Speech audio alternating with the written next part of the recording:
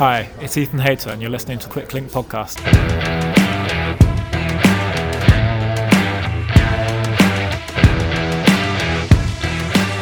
Welcome back to Quick Link Podcast for Friday the 1st of July 2022. We're coming live to you from South Down Social here in the heart of Winchester. Show number 547 today. The Tour de France is finally here. 176 of the world's best male riders set to slog it out over 3,328 kilometres across the next 23 days. Also on today's menu, the National Circuit Series continues for round 2 and Ilkley and Giro Donne hits the road after yesterday's prologue. Happy birthday today to Jordi Meijers of Bora Hansgrohe, to Matteo Jorgensen of Movistar and Ellie Jesper of Arkea Samsic.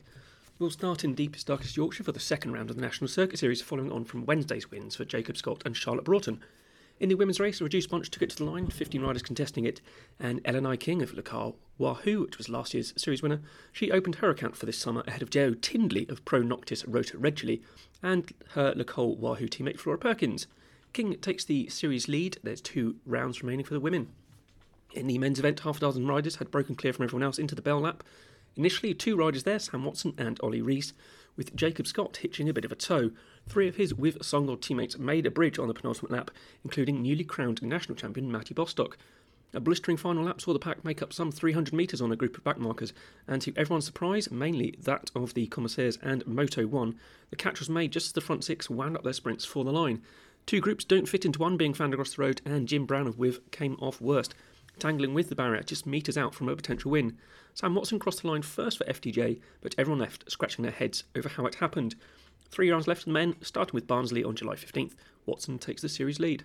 Stage 3 of Circuit Solidarnosc et des Champions Olympiques took place in Poland, 143k from Mielec to Tarnobrzeg, with just 500 vertical metres across the parcours. A 4-man break took it to the line a minute ahead of everyone else, with Tim Bierkens of Alink Continental, Pip and Alan Banaszek of Masałska Polski, and Simon Krawicz of Voster ATS to the line, with Arne Peters rolling home 4th for Alink. Timo Kilic of Alpecin Fenix, he was 5th today, he stays GC leader. He has a 4 seconds buffer over Thomas Businski of Masałsk, going into tomorrow's final stage. That's 202k from Kielis to Lodz. It's lumpy early on, but nothing that'll prevent a bunch sprint. And to Le Tour, and happy days as it got underway with a time trial, just 13.2 kilometres around the Danish capital of Copenhagen, to a rapturous reception, especially for the 10 Danes on the start list: Mikael Bjerg, Jonas Vingegaard, Kasper Asgreen, Mikkel Honore, Michael Morkel, Magnus Kort, Anders Kron, Mads Pedersen, Jakob Fuglsang and Christopher Juhl Jensen. A rainy day in Copenhagen scuppered some riders earlier on, though it was a puncture in the final kilometre put an end to world champion Filippo Ganna's shot at taking yellow today. Wout van Aert was quickest at the intermediate timings, but a blistering second half over the parcours for Yves Lampaert delivered him the win, his second World Tour time trial victory. 15.17 was the winning time for the Quickstep Alpha Vinyl man, who wear yellow tomorrow, 5 seconds quicker than Wout van Aert of Jumbo-Visma, who wear his green. Defending champion Tadej Pogačar of UAE Team Emirates, he was 3rd at 7 seconds, so he'll wear white outright. Ganna 4th at 10, Van der Poel 5th at 13, Pedersen and Vingegaard both at 15, Roglic 16, Mollema 17, Dylan Teuns at 20 to complete the top 10. Frederick Frisson of Lotto Soudal, he was the 176th man home in a time of 17.58.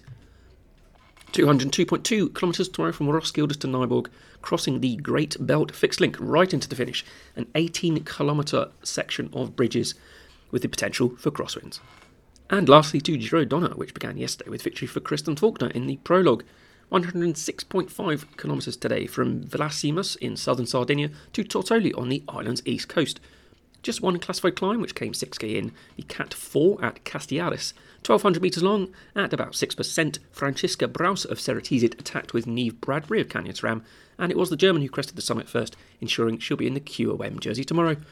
After that, 2 Italian riders made an escape up the road, Cristina Tonetti of Top Girls and Matilde Vertillo of B-Pink.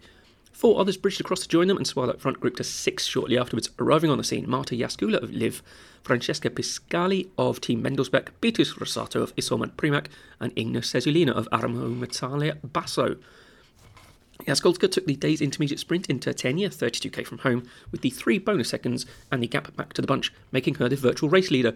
Though the break's days were numbered, Pisciali had a dig inside the last 20k to try and shake off the others, but it all came back together 4k later, and with Trek, Jumbo and Valkar pulling in the bunch, a tag was made ahead of a thundering bunch finish, which split the pack.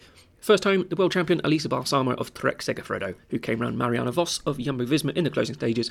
Third was Charlotte Kool of DSM. Lotte Kopecky was fourth for SD Works, Chiara Consoni fifth for Valcar, then Barbieri, Baker, Bastianelli, Zanardi and Tusenberg. Balsamo is your race leader. She's 4 ahead of Faulkner, 8 ahead of Georgia Baker. 113.4k tomorrow, still on the island of Sardinia. They drop down from the start town of Carlegonone to the town of Orsay. It's very flat to the intermediate sprint in Budoni at kilometre 72, and then on to the finish in Olbia.